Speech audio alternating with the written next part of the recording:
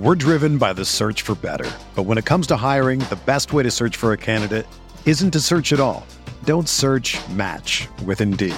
Indeed is your matching and hiring platform with over 350 million global monthly visitors, according to Indeed data, and a matching engine that helps you find quality candidates fast.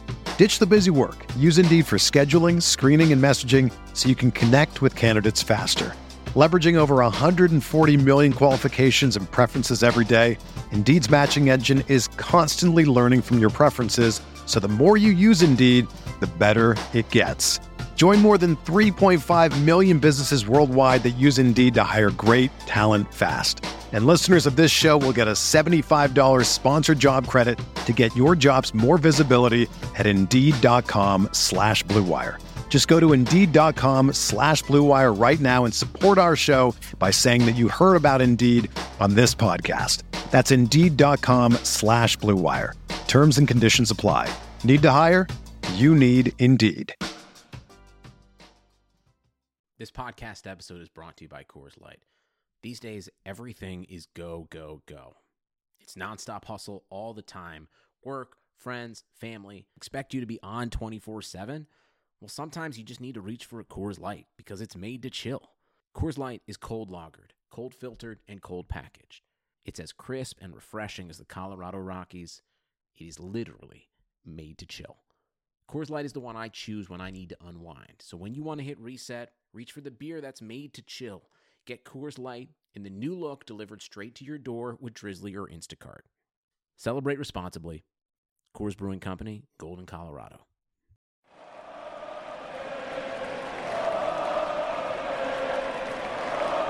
What is up, Nets fans? Welcome to the Brooklyn Buzz. I'm your host, Nick Fay. With me, as always, Jack Manuel. How you doing, Jack? Pretty well, Nick. Good start, not the best finish. Exactly. Good start, not a great finish. Nets lost this one, 108-96 in OKC against a very good team. But before we get into that, quick reminder, check us out, iTunes, Blog Talk Radio, OTGBasketball.com, NetsRepublic.com, Dash Radio, and YouTube. Feel free to shoot us a comment, subscription, a review, whatever it is. But, Jack, I'm going to pass it to you. So, Nick, the first half seemed to be a really positive impact, 52-42 in the Nets' favor. Let's talk about that first before we get to the negative side of it in that second half.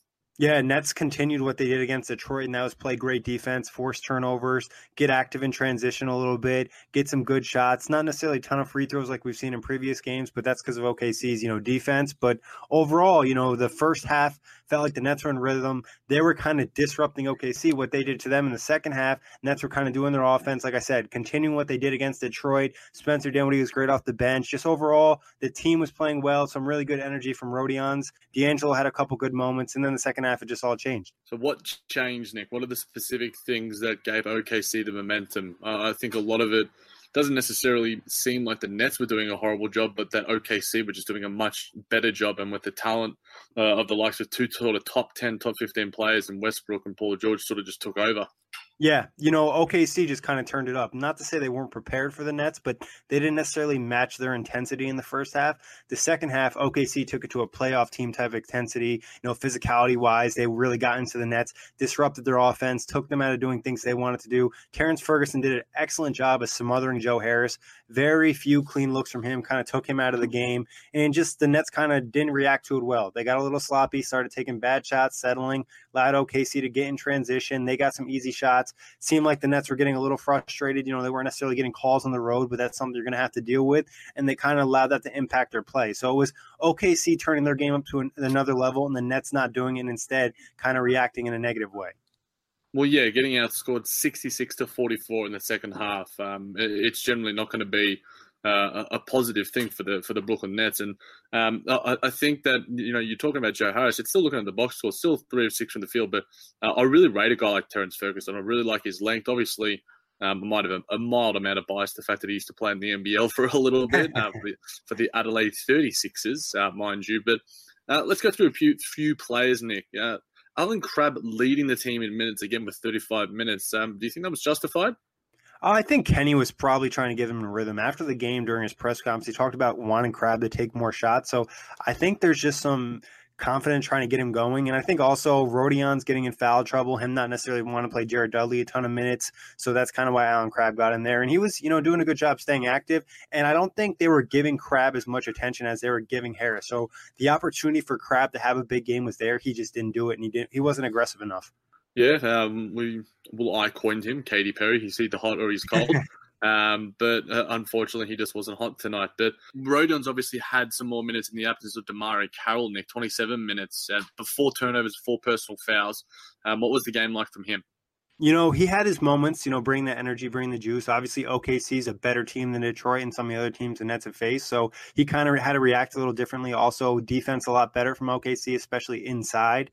So I think that kind of hurt his game. There's a couple times where he went for a dunk or a layup, and it kind of resulted in either an offensive foul or getting a shot blocked. So, Rodion's is going to have to adjust to some of these other teams, especially ones that are superiorly athletic and more physical. A lot of times he has the athletic advantage where you look at a team like OKC, they're full of great athletes. And if they're not a great athlete, they have some great muscle. Yeah, I think there aren't going to be many teams in the playoffs Nets are going to come up against that are as athletically gifted as this OKC team. Maybe a team like Boston, Toronto as well. Those are 2 likely teams, actually. So maybe I'm making my own words in that sort of sense. But I think Rodion's still having an impact is always a positive thing. Still having 2 steals, still doing his thing. But looking at D'Angelo Russell, Nick, obviously 34 minutes, not the most efficient night, but 3 steals as well. Were they just sort of, he just got lucky, he just fell into the steals, or did we see some more defensive activity from him?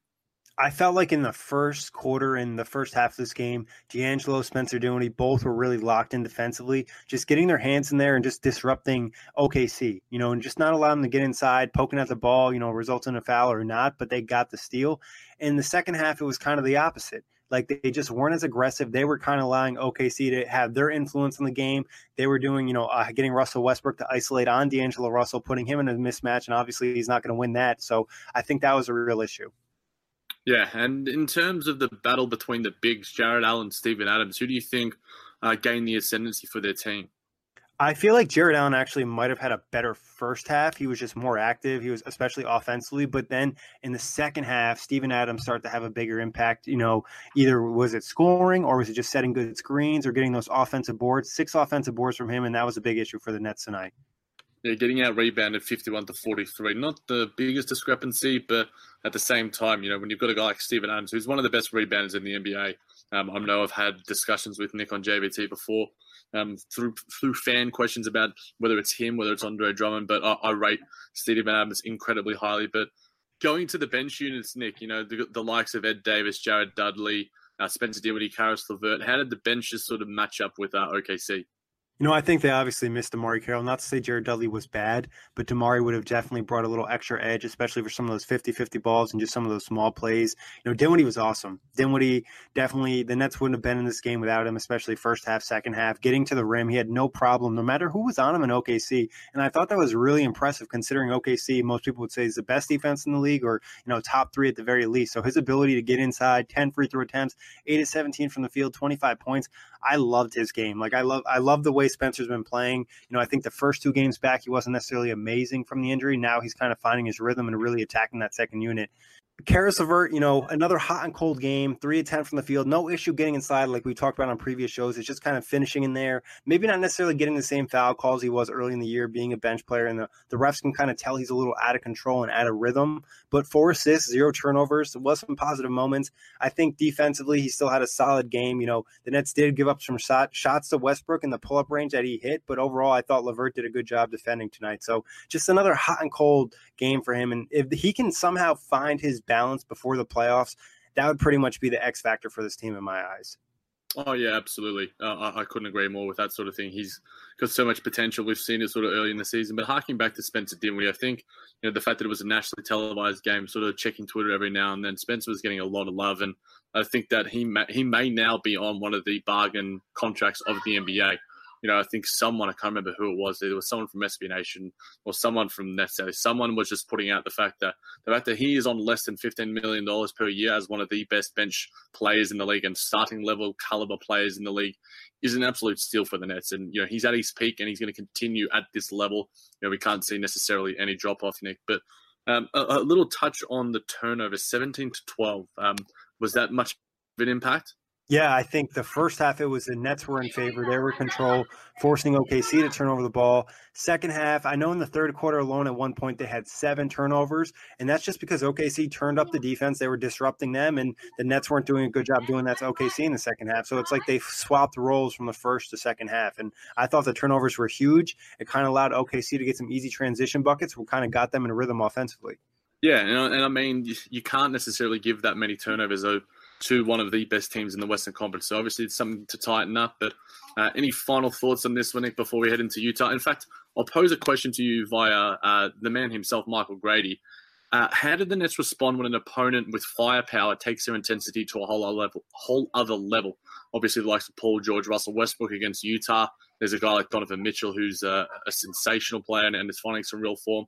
This Western Conference road trip is going to have some pretty tough opponents. So how do the Nets sort of adjust in that sort of moment? Is it on Kenny? Is it on the players? What are your thoughts? I think one thing for the players is to kind of stay with their game and not get frustrated. And, at times the Nets will get flustered and then they'll start jacking up threes when they don't necessarily at that point where it's like, just relax, stay in your moment. Teams are going to make runs. I think it's just about the Nets kind of finding almost a balance and trying not to overstress the moment. Obviously, some of it's on the coach calling a timeout and some of the players adjusting. And then some circumstances, OKC has, like you said, Jack, probably 2 of the top 15 players in the league in Westbrook and Paul George. Both guys had big moments in this game where they both got hot at a point, and there's not really a ton you can do. Obviously, you need to play better on your end, but sometimes you're just going to be outmatched. Yeah, and that definitely happens. And obviously, it'd be handy to have Trevion Graham and Damari Carroll back in the coming games over this road trip, but it's going to be tricky nonetheless. So obviously, we're just going to have to play with what we've gotten. Any final thoughts, Nick, before we finish this one up?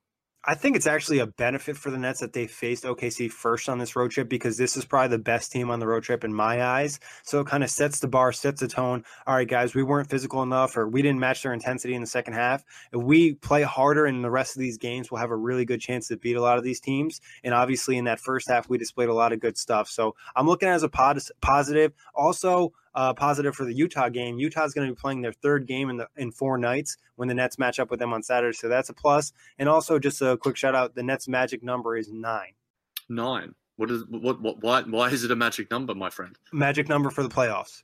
Oh, okay. Gotcha. So that's via Matt Moore on Twitter. So he's been doing it. I know GNRY has been doing it as well. So 9 is the number for the Nets. Real possibility for them to hit that. And like I said, I feel a lot better about the rest of the road trip, especially if they're able to kind of bring some of the positives from the last 2 games against teams like Utah, LA, Sacramento, teams that just aren't as good as OKC, and they don't necessarily have as much star power to make you, regret some of your mistakes. So 9 is in 9 more wins?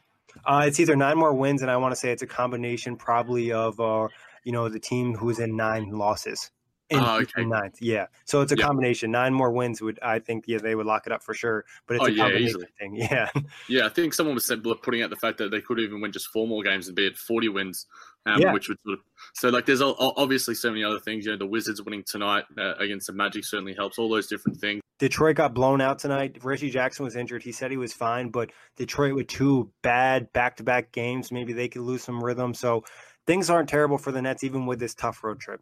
No, not at all. And there's obviously going to be some ups and downs, but how we respond to it all is going to be a key sort of point going forward. But one game at a time. I keep stressing that, and there might be only 12 of them left, but this sort of road trip could dictate where the Nets sort of finish up. And Utah, the Clippers, all these sort of games are going to mean plenty. And the fact that Detroit is suffering a little bit and had a mild, decent sort of stretch. I think the Nets have a 4-game buffer or so on 9th and 10th. So things are looking okay, but we need to keep doing the right things, and hopefully we can lock it up sooner rather than later, because in less than a month I will be in NYC, baby.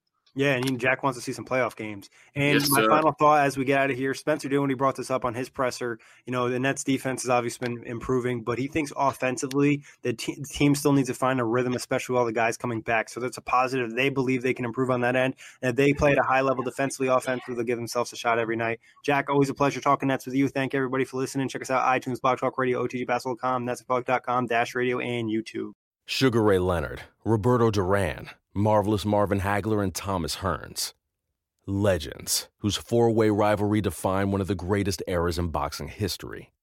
Relive their decade of dominance in the new Showtime sports documentary, The Kings, a 4-part series premiering Sunday, June 6th, only on Showtime. Whether you're a world-class athlete or a podcaster like me, we all understand the importance of mental and physical well-being and proper recovery for top-notch performance.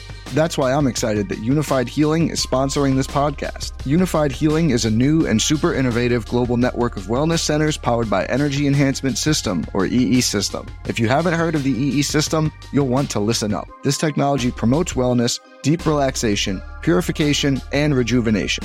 In hundreds of locations across the globe, access to a center is easy and affordable. Interested in experiencing the EE System technology for yourself? Go to unifiedhealing.com/bluewire to learn more and find a center near you.